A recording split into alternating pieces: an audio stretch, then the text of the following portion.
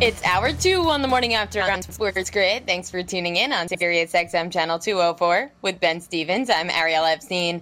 It is the hour of chaos. We're going to actually talk Major League Baseball. It was really exciting last night in the Subway Series. A lot of playoff implications on the line across the next 3 weeks in the MLB. We'll have some great guests, too. First, Dr. David Chow, ProFootballDoc.com.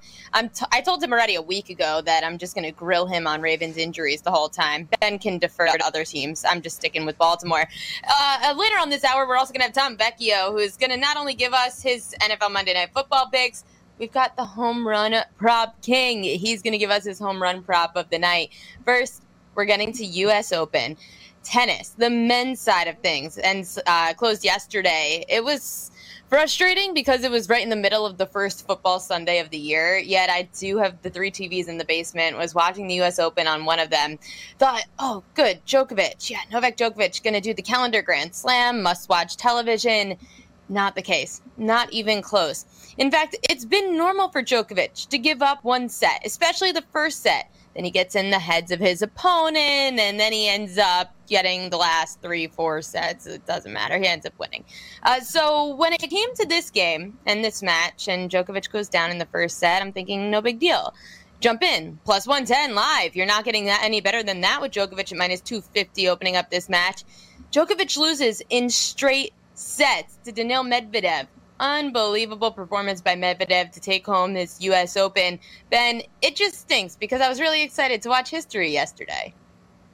Yeah, history could have happened here in Flushing, Queens for Novak Djokovic, but it was not to be the case. The Joker said after in his post-match press conference that it was nice to kind of have this pressure off his shoulders. It was a relief that the calendar Grand Slam had come to an end, probably not with a victory in the way that he had hoped, but still that it was done. And Daniil Medvedev was always going to be the guy to challenge him. Had the second shortest odds entering the U.S. Open. I'm not entirely sure what the odds were for the match yesterday, but you know that Novak was a pretty heavy odds-on favorite. And had you gone to the prop market and looked for different ways to bet this match, I'm sure you could have found huge plus money opportunities on Daniil Medvedev to win in straight sets, because that, even if you were able to knock off Novak, probably would have thought to be in 5 sets or even in 4 sets. Not to win just 3-0 straight up in straight sets. So Daniil Medvedev with some huge plus money opportunities. If you thought Novak Djokovic was going to come up short, the effort and the feat of what he was trying to do proved a little bit too tall yesterday in New York City. Rod Laver's back in 1969 still remains the last calendar Grand Slam in men's U.S. Open. And now Djokovic was minus 150 pre-tournament to win this event, to win the U.S. Open.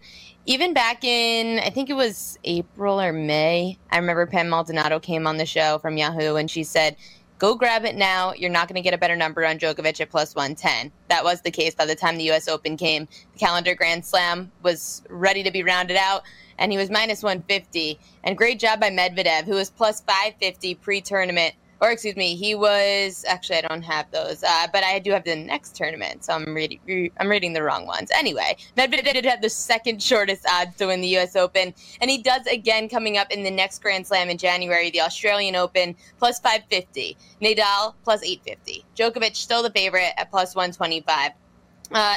Here it is. Plus 430 was what Medvedev was. The second best odds to win the U.S. Open this year. Anyway, yeah, so the U.S. Open, we don't get the calendar, but it's okay. Welcome to our Sports Grid radio audience. It's the second hour here on the morning after. Sirius XM, channel 204, the mightier 1090 on the West Coast. With Ben Stevens, I'm Ariel Epstein. Ben, live betting tennis has been something we've spoken about on this show a lot. And watching what happened yesterday wasn't always the best example of it because Djokovic did end up losing. However, as I mentioned before, Djokovic always lets these opponents get the first set, and then he comes back and usually wins. He did that for about, I think, 2 of his last matches in the U.S. Open prior to the finals. He did that with Matteo Berrettini, and he did that the match prior to that as well. So you could always go in, and the best way to probably get value on Djokovic in the future is to just say both players are going to win a set, and then Djokovic ends up winning. I've realized that's been in plus money a lot recently, but betting tennis, it's really fun to do, especially live. Yeah, that live opportunity might have seemed like fool's gold on Novak Djokovic yesterday for him going down a set, maybe even 2 sets, and seeing that huge flip past that money line favorite, now being a huge plus money underdog. To take it into my neck of the woods, when you look at what Ohio State did against Oregon on Saturday, I thought you had huge plus money opportunities on the Buckeyes, either on the money line or getting points late in that second half, and it got very close. Depending on a couple of the numbers that you saw, Ohio State was a 7.5-point live underdog at a certain point against Oregon late in that fourth quarter. They would have covered that live number, not the minus 14.5 pregame favorite that Ohio State was. So you can take that into sports betting live in any sport, especially tennis, where you will have flips and fluctuations back and forth. So whether it's tennis, Major League Baseball, the NFL, or college football, always be on the lookout for a big favorite that flips to an underdog. And if you're seeing things in a game that lead you to believe a comeback is on the horizon, then that's where you find your opportunities and value. Another place to find opportunity and value is on the injury side of things. Dr. David Chow, ProFootballDoc.com, he actually gave out a winner yesterday on Pro Football Today. Came on and said, Seahawks. Seahawks are going to win. He said the most injured team, the Indianapolis Colts. And whenever Dr. Chow comes on and gives a pick, because he's not really a handicapper, he just will sometimes find these edges where the injuries are a lot worse than the team's letting on. Let's find out if there's any of those teams coming up in week 2 or maybe even tonight. Dr. David Chow coming up next. SportsGrid.com. Betting insights and entertainment at your fingertips 24/7 as our team covers the most important topics in sports wagering. Real-time odds, predictive betting models, expert picks, and more. Want the edge? Then get on the grid. SportsGrid.com.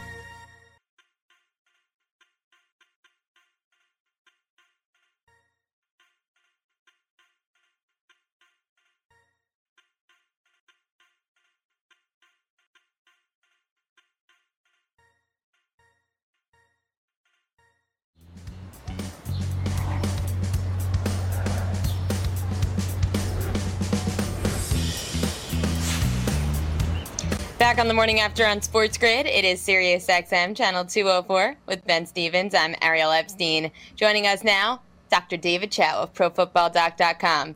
Doc, you were saved because I was just going to grill you about the Ravens. However, I'm a journalist first, and we have breaking news, so I have to defer from my Ravens for just a second. Just getting news that the Lions' second-year cornerback, Jeff Okudah, is going to be out for the rest of the season with a ruptured Achilles. After what you saw with the injury, how much did you think it was going to be season-ending for Okudah? Well, you know, he had a rough day, right? I mean, on the field and getting dressed down by his coach on the sideline. But the play wasn't even seen. And it was away from the camera. It wasn't even on the TV screen. But this is actually why there was worry for Achilles, and I actually said that on my Twitter feed and at ProFootballDoc.com.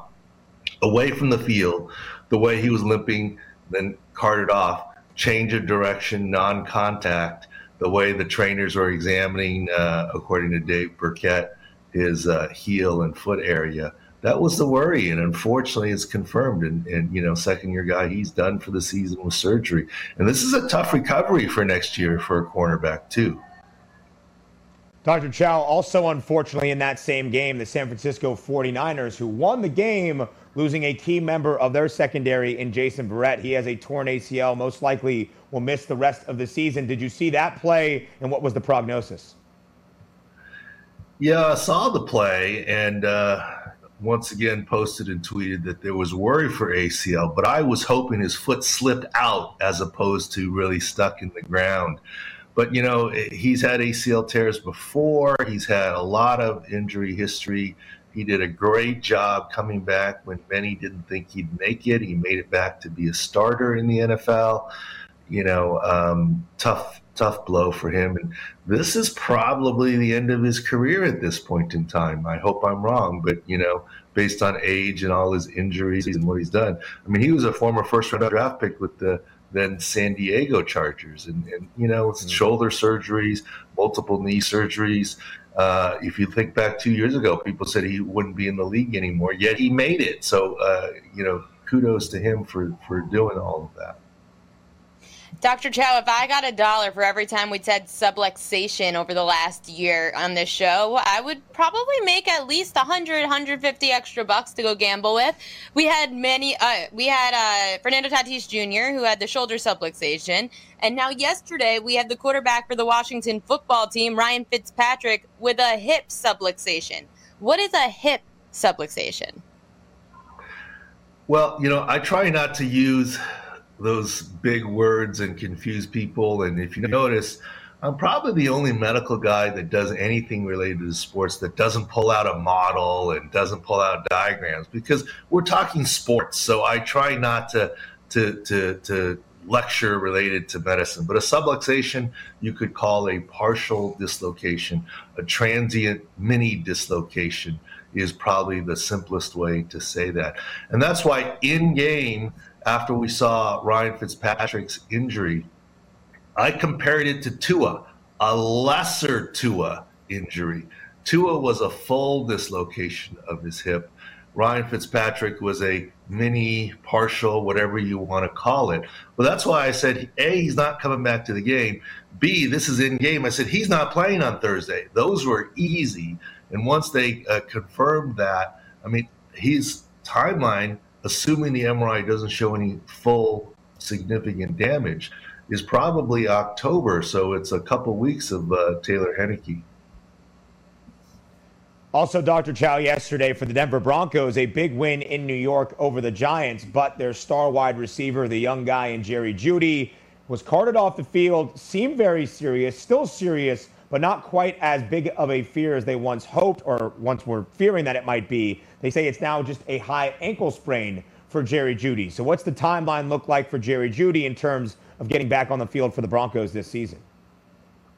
Well, certainly good and bad news there. Look, I always like delivering good news. And I hate to say it, but my saying significant high ankle sprain was good news. I think the Twitterverse was saying, how is that not broken? And Tom Pelissero, when he tweeted X-rays negative, calmed the world down a little bit. But that's what happens. It's a significant injury still, but there is no fracture. And that's what we thought all along.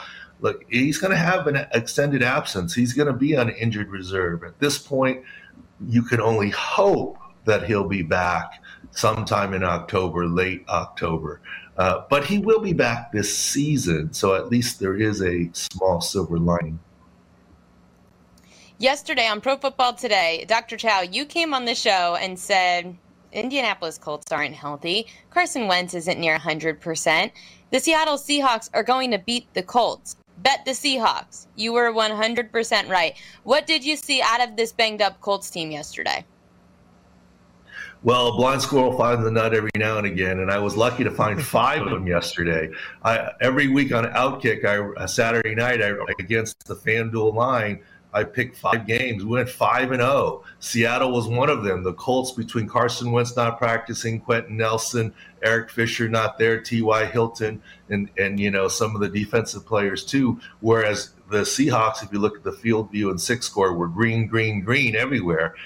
Carolina over the Jets. The Jets made it closer than I thought. Okay, I got lucky on a backdoor cover with Detroit. And yes, I took Detroit. And when we do that, I don't take into account scheme or coaching or talent, because I figure the line takes that into account against the 49ers. But health-wise, Detroit was healthier, and we got lucky getting 8.5 points. Then Denver over New York, once again, the healthier side. And the Rams easy, even though laying 7.5, once again, the healthier side. Doesn't always work out that way. Last year it was 50, 30, and 5. And if I could repeat that, I'd be thrilled, right? But, like I said, getting lucky here. 50, 30, and 5 and a 5-0 start to the 2021 season, Dr. Chow. That's Hall of Fame type numbers. They might put up a bus for you in Canton, Ohio, if you keep up on this pace. I just wish gambling was legal in California. I didn't even have money down. Down. Maybe very soon, Dr. Chow. Hopefully very soon. I feel the same way about here in New York State. You mentioned one of those games yesterday, the Carolina Panthers and the New York Jets. One of the staples of the Jets' young offensive line, Mekhi Becton, went down, also seemed rather serious. What's the latest update there with Mekhi Becton? Well, you guys have heard me say this before. Judge the injury, don't judge the reaction to the injury. The reaction to the injury was the cart off. Mekhi Becton emotional as he's carted off, thinking, and Reverse was saying season ending. There was even ACL mentioned. But by video, it was an MCL. And Ian Rappaport confirmed that. And that's what we posted at the website in game, MCL. So it's probably multiple weeks. He may even hit IR for the 3-week time. But once again, he'll be back. And I'm actually confident he will be back in October. Hopefully early October as opposed to later October. But he will be back playing by October. Dr. Chow, 1 minute left. Here's my time. The Baltimore Ravens, what on earth is going on? Is it the trainers? Is it the fields? I just don't get it. We can't say the field because J.K. Dobbins was in a game, right? And so, yes, you had 2 back-to-back, and that's unusual. But the Ravens are lucky compared to the Saskatchewan Roughriders, right? The Canadian Football League. They had 4 players tear their Achilles in one practice, almost back-to-back, and this offseason. They don't even compete against that team. Who cares? Yeah, but let me tell you, look, I hope the streak goes, but there's a 17.1 point 6-score advantage of the home Raiders getting points, playing to a rabid crowd for the first time with an injury advantage over the Ravens for tonight. Go to profootballdoc.com to see the field view and 6 scores. Great. So the guy that's undefeated on the weekend is going to root against my Ravens. Wow, I really have the odds stacked against me today. I'm just giving you information. I'm not rooting. See, look, Barking Dog comes in the picture, too. Dr. Chow, catch him at profootballdoc.com. We'll see you next week. SportsGrid.com. Betting insights and entertainment at your fingertips 24/7 as our team covers the most important topics in sports wagering. Real-time odds, predictive betting models, expert picks, and more. Want the edge? Then get on the grid. SportsGrid.com.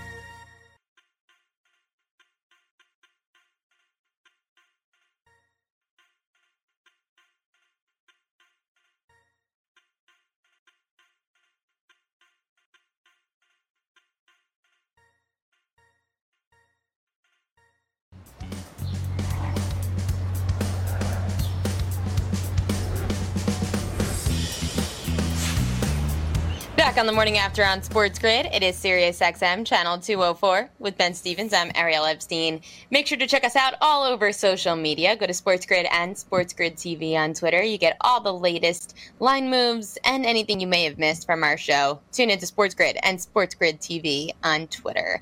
Time to recap Major League Baseball. Usually we do that in the first hour of the show. However, with all the football news between the NFL and college football, we had to take MLB into this hour. Major League Baseball had some pretty exciting games over the weekend. We'll start with Subway Series. The Mets end up beating the Yankees 7-6 yesterday. This game was one that played after the football game ended. It was like the 6th inning when the Sunday Night Football game was over. It was drama galore. I actually haven't seen a Subway Series this heated in a really long time. It was all between Giancarlo Stanton and Francisco Lindor. Now, Lindor for the Mets had 3 home runs, going 3 for 4 with 5 RBI. Giancarlo Stanton, 2 for 5, 3 RBI, including a home run. It was the most classic ending because after the 2 of them, as you might have just seen on this picture if you're watching on our streaming services, the 2 of them really got into it. And it regarded Giancarlo Stanton on his home run. He's rounding the bases, slowly gallops around and says something to Lindor. The benches start clearing. It was dramatic. The way the game ends, Giancarlo Stanton pops it up to Francisco Lindor. Ben, this had everything, and the game ends up with the Mets getting the win 7-6.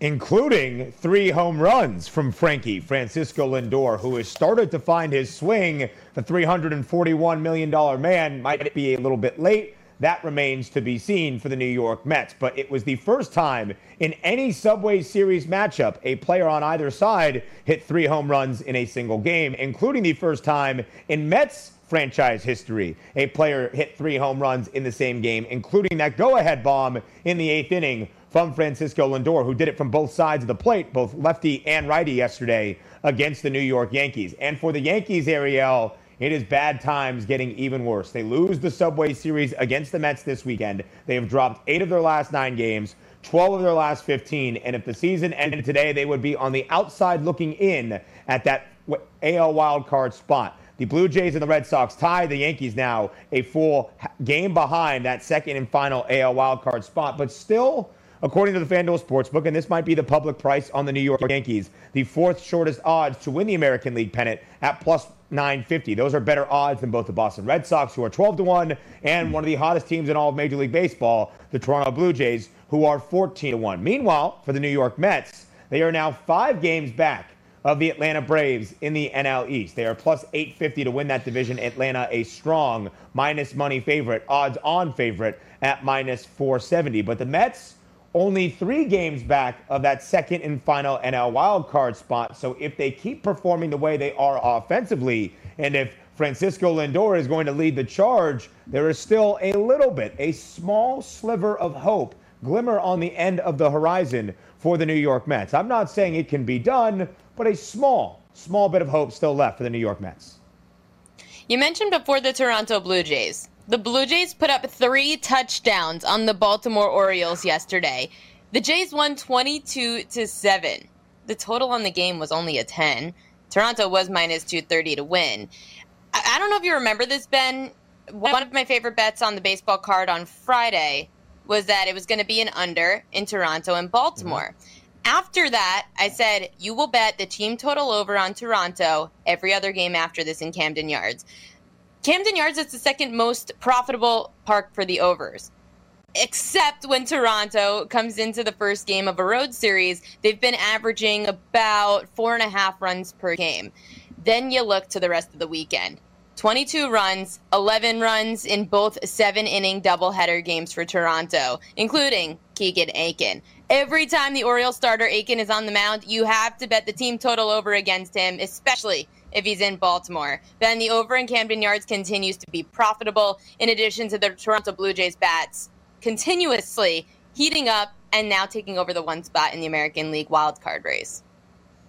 Death, taxes, overs in Camden Yards, tied for the second highest over percentage in all of MLB. 60.3% of the games played in Baltimore this year are going to the over. You mentioned something fascinating about what the Blue Jays did this weekend. You were spot on in your cap on Friday of that game going to the under, and the Blue Jays team total staying under as well. But after that, in the games on Saturday, and I say games specifically because 2 7-inning doubleheaders, the Blue Jays score 11 runs in both of those games, and then 22 yesterday against the Baltimore Orioles on the first NFL Sunday of the season. They win 22-7, a more likely football score than a baseball score. Toronto has won 14 of their last 16 games to storm back into that AL wildcard picture. Again, they are tied with the Boston Red Sox for those 2 spots right now in the American League wild card. The Red Sox have slightly better odds to win the American League pennant at 12-1. The Blue Jays are 14-1. This Blue Jays team is incredibly exciting. The second best offense in all of Major League Baseball all year long. The second best offense in all of Major League Baseball in the last month. The only team with a better offense in Major League Baseball in the last month, the Tampa Bay Rays. Oh, by the way, the Toronto Blue Jays and the Rays open up a series against each other today. The total for that one is 9. Just something to keep in mind. It's Alek Manoah and I believe Ryan Yarborough on the Colin McHugh on the bump for the Tampa Bay Rays. So that might be why the total's a little low at 9, but still, I think we will see some offense throughout this series between the Rays and the Blue Jays this week. Toronto has been absolutely incredible in what they have been able to do, capitalizing on momentum right now in storming into that American League playoff picture. I would not step in front of the Toronto Blue Jays at the moment. How long will they be able to sustain the success? 14 of their last 16? I'm not entirely sure, but it's a lot of fun baseball to watch right now. And if Shohei Ohtani was not Shohei Ohtani, well, Vladimir Guerrero Jr. would probably win the American League MVP as well. Yeah, if you're not a dual threat, then it's probably Vladdy Guerrero Jr. Toronto, the number 1 OPS in baseball over the last month. Would be crazy if they were able to knock the New York Yankees or even the Boston Red Sox, but mainly the New York Yankees, who were the favorites to win the American League East. Imagine the Toronto Blue Jays pushing them out of the playoffs. Crazy. The American League is going to be nuts coming down the stretch. But let's switch to the National League. The San Francisco Giants continue to win. They pick up a win over the Cubs 6-5 yesterday. The Giants were minus 205 on the money line. San Francisco has the best record in baseball, 93-50. They have a 2.5 game lead of the NL West and are on a 7-game winning streak, winning 9 of their last 10. The Giants minus 140 to win the division. The Dodgers plus 120. Ben, how much do you believe that the Giants really are the best team in the National League? I absolutely do. When you look at the Giants and the Dodgers, they have the two best records in all of Major League Baseball. And Ariel, at this point, this late into September, the Dodgers just have to be like, come on. Like, are you kidding me? We go out and we sweep our bitter rival in the San Diego Padres this weekend, and we don't make up a single half game. We make up zero ground on the San Francisco Giants. And the Giants went out and took care of business on the road against the Cubs, as they certainly should. The Cubs are not by any means a good team right now in Major League Baseball. But the Dodgers just have to be like, what do we got to do?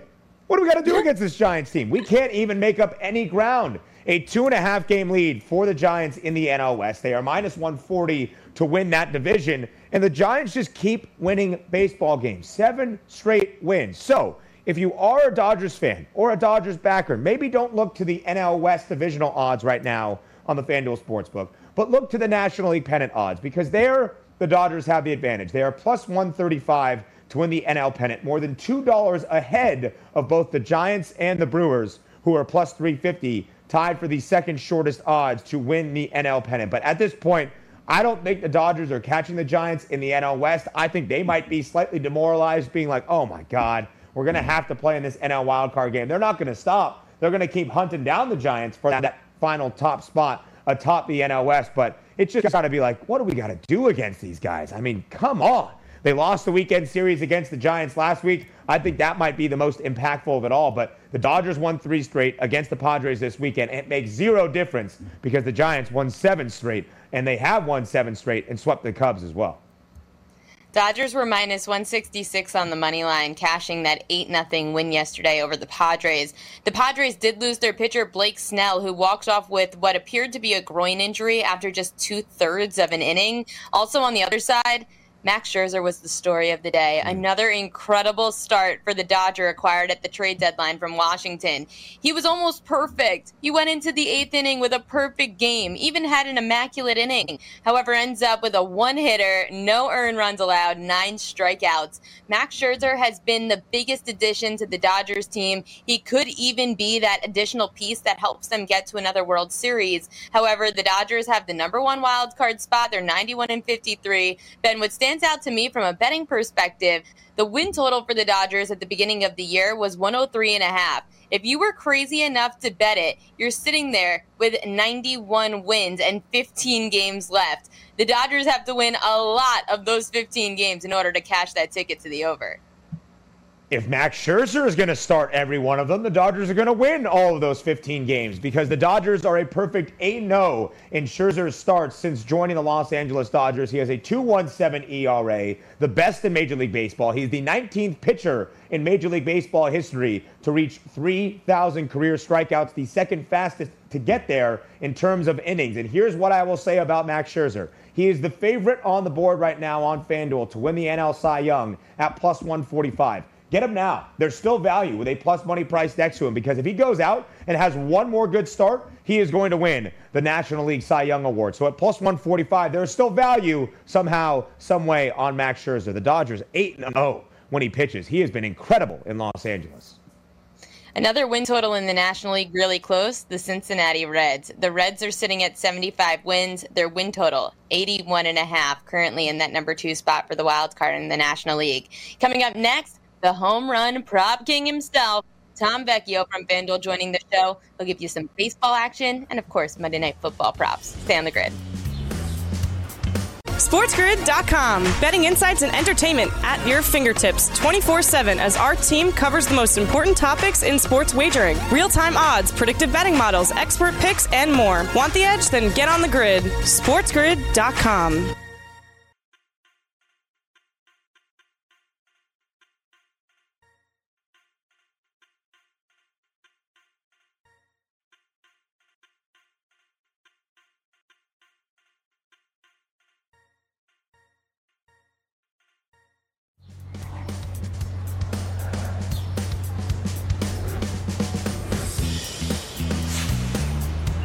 Back on the morning after on Sports Grid, it is Sirius XM Channel 204 with Ben Stevens. I'm Ariel Epstein. Joining us now from FanDuel, it's Tom Vecchio. We also call him the home run prop king because he just comes on here and destroys the home run props.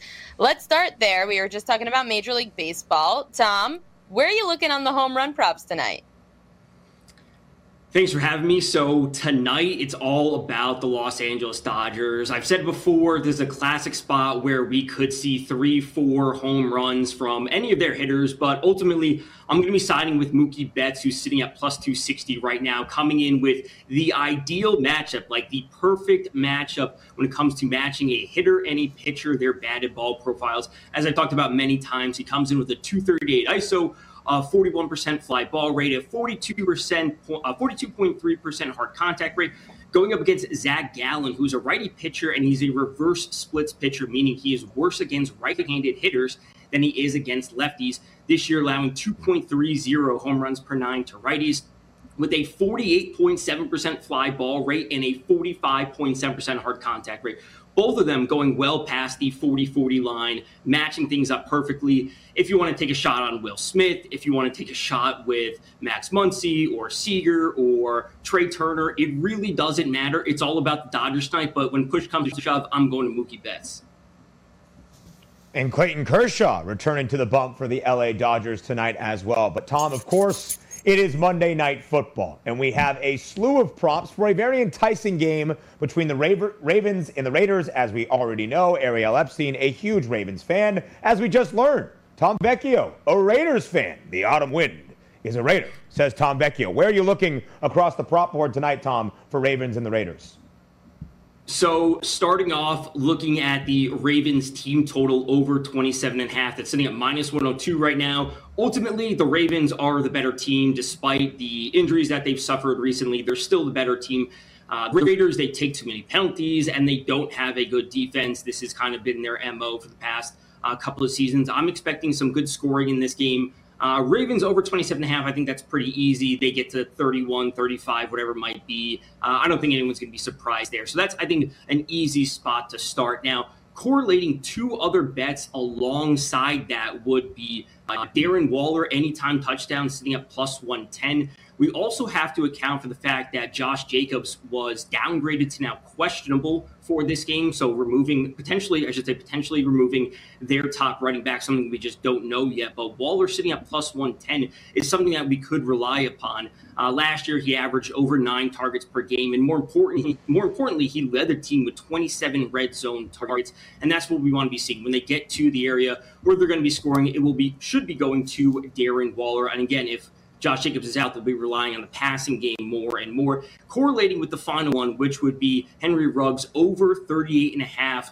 for his longest reception. So if the Ravens are scoring, we should see more passing from the Raiders. And if Josh Jacobs is out, we should see more passing from the Raiders. So going back to Ruggs over 38.5, we look back to last year when he had a 17.4 ADOT, which is average depth of target, which was the second highest in the league among receivers with over 25 targets downfield.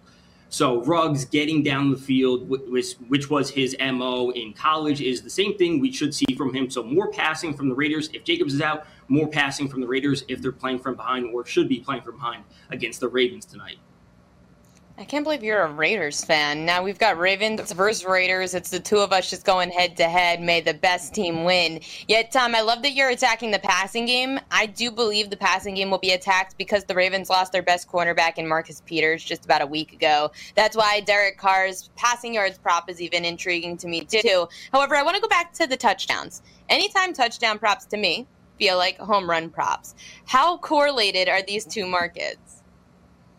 I would say they're closely correlated. We could look at, specific matchups for, a hitter, as I just said with Mookie Betts, where his profile lines up perfectly against Zach Gallen, his profile. If we look to anytime touchdowns, we could say, okay, a passing touchdown. What are we looking at in this matchup specifically? Who should be getting it? Okay, well, if the top running back like Jacobs is potentially out tonight, that means they should be passing the ball more. So we're looking at this specific matchup. And if we have a weaker secondary for the Ravens, they should be a little bit susceptible there. So that's where Waller or Ruggs could come into play. So I think lining these up, like there's some good correlation between home run props and anytime touchdown. And I think this is a spot you can certainly attack on a game-by-game basis. If we know a team has super strong corners and they're weak on the interior, that's where you look to the running backs for anytime touchdowns.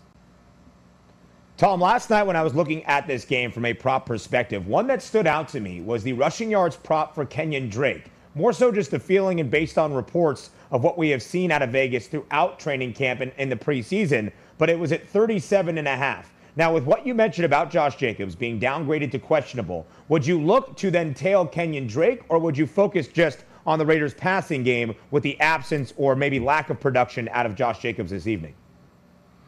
So it's 38.5, you said? I think it's 37.5 is when I saw it last night. I'm going to go double check to see what it might have jumped to with some of the news about Josh Jacobs. Yeah, so 37.5, I think that's a solid spot. I would side with the over there just because, they will rely on the running game. We have seen, Gruden and his coaching scheme, we have seen them do that. So if Jacobs is out, 37.5, I think is very reasonable for Kenyon Drake, especially if he should be getting the start there. Third string running back is Peyton Barber.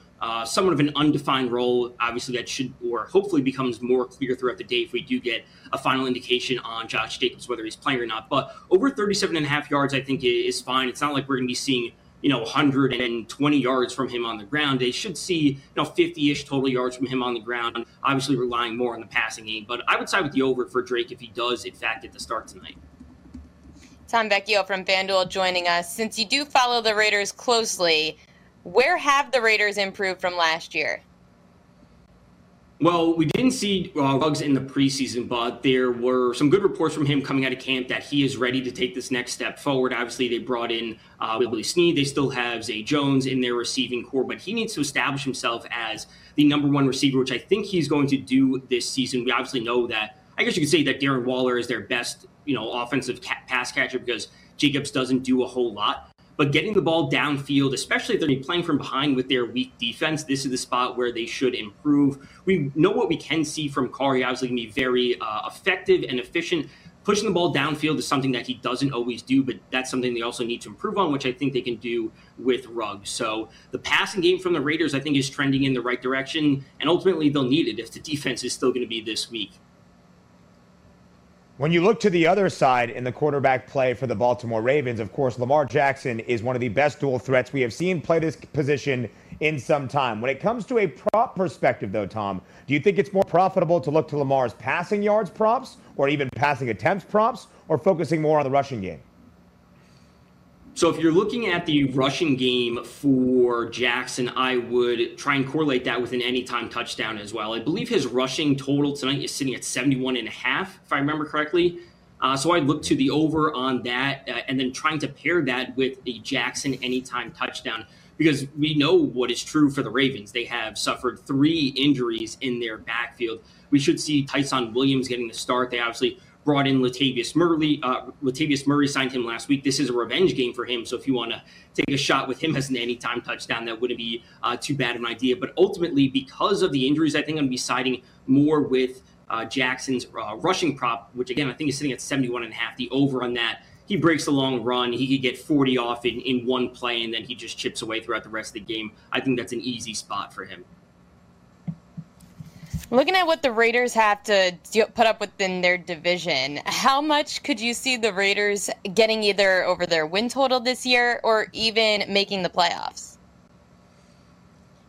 So this is going to be tough for them. I assume their win total is what, 7.5, 8.5? I think 7.5 is what I saw. 7.5. So with the extra game this year, I could see them going to 8 wins, 9 wins, but they still miss the playoffs. So I think there's a chance because I think it's easy to say that. 6.5, actually. 6.5. Oh. Okay, so I think them getting to 7 or 8 wins is reasonable, but them still missing the playoffs just because, as I said a couple months ago when I was on this, I think the Chargers are going to take a step forward. I like them to make the playoffs. It's just a very tough division overall. We know the Chiefs are going to win it. We can see the Chargers take the another wild card. The rest of the AFC, we should see the Bills win. We could see the Ravens win their division. The Browns make the playoffs. The Steelers, obviously a good start to the season. So the Raiders making the playoffs is not something that I have a whole lot of confidence in, but them going over their win total, especially with the extra game this year, is something I think is very realistic. Tom, knowing how much the Baltimore Ravens love to run the ball, being the top rushing offense in the NFL each of the past 2 seasons, when they have the list of injuries they have had throughout training camp and preseason, how much does that affect your ratings in terms of how you look at the other usage across the board for maybe finding some edges in the prop market for the Baltimore Ravens? That's a good point because just general stats and, general regression should say that they're not going to run the ball as much. They should say, they should regress to the mean when it comes to passing. They should actually run the ball less. And, maybe this is a spot to buy in low on, Mark Andrews, his props every game, because if they have to pass the ball, they just don't have enough consistency from Williams, who's a rookie. They're not getting enough out of Latavius Murray. You could start to buy in on anytime touchdowns for Andrews, his yardage prop every game. And listen, we've seen those games where he has like 5 receptions, but 2 of them are for touchdowns. They're both coming in the red zone. So that's a really easy spot to look. When they get their rookie receiver back from injury, his name escapes me right now, but if he comes back, that's a spot you could buy low on a game-by-game basis if they start to feed the ball to him a bit more. Rashad Bateman, if I remember correctly, that's coming back there right now.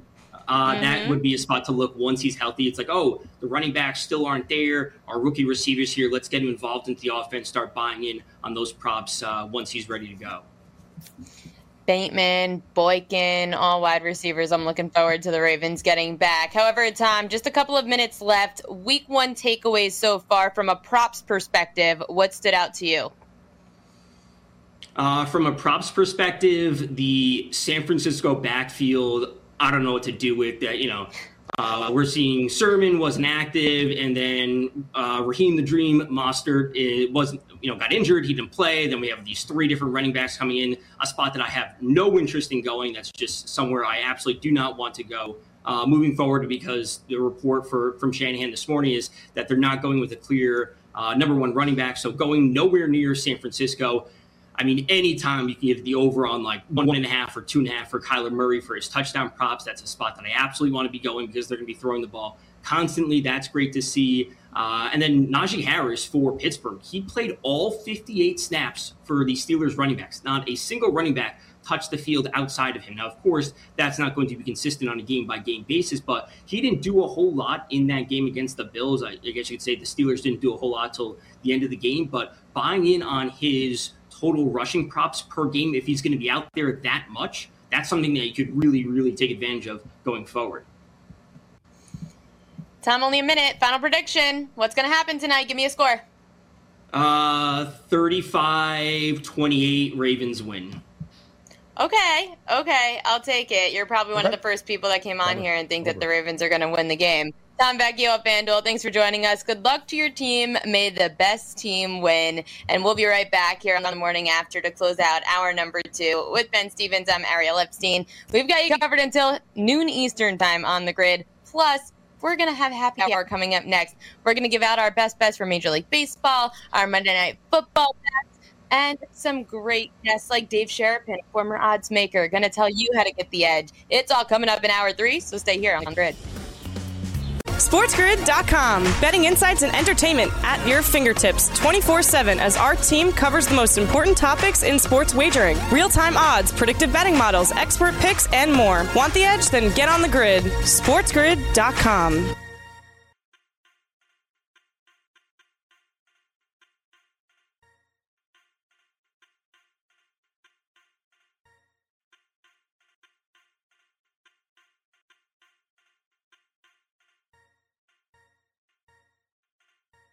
In-game Olsen, Chapman, Jet Lowry. Who might go yard for the A's? Who do you think could go yard? Big bats for the White Sox as well, right? The Abreu's, the Eloy Jimenez's of the world. Are you taking a shot? It is Dinger Tuesday after all, Dave. Or are you got a side or a total on the game? So while the prop is up for the home runs. I'm going to do something a little bit different because we're back from a little holiday weekend and everything else. Sure. I think the A's win the game, and you know where I'm going to go with the win margins, of course. But before we go, you're going 1-2 each side.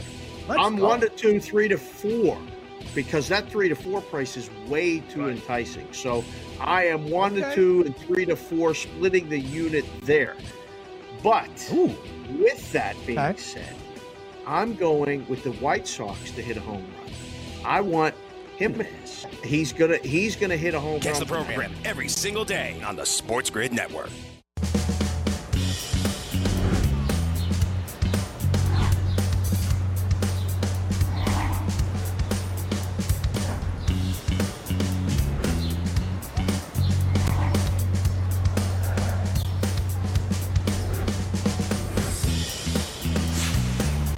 Closing out hour 2 on the morning after on Sports Grid is Sirius XM channel 204 with Ben Stevens. I'm Ariel Epstein. Let's get now to our segment, Buy or Sell.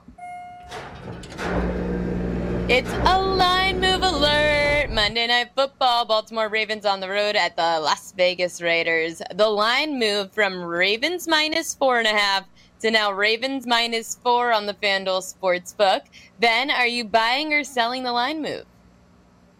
I am selling the line movement in terms of the actual outcome of the game. I still think Baltimore can go on the road and cover, but I wouldn't really necessarily approach this from a side perspective against the spread. I think the totals can be more of your friends tonight, focusing on a team total and certainly in the prop market as well, because there are so many questions about exactly what this Ravens offense will look like due to the injuries they have had in the backfield. Justice Hill, and then you look at other guys like J.K. Dobbins as well. Gus Edwards, of course, here recently, and then probably the most impactful, as Ariel has said, Marcus Peters in the secondary for Baltimore as well. So I'm selling the line movement overall, but I think it's very intriguing because it opened at Baltimore minus 5.5. It came down to minus 4.5 after the injury news late last week, even went down to 3.5, then back up to 4.5, and now 4. All meanwhile, 83% of the betting handle has backed Baltimore against the spread, and there's been this much line movement working against the Ravens. Why could that be?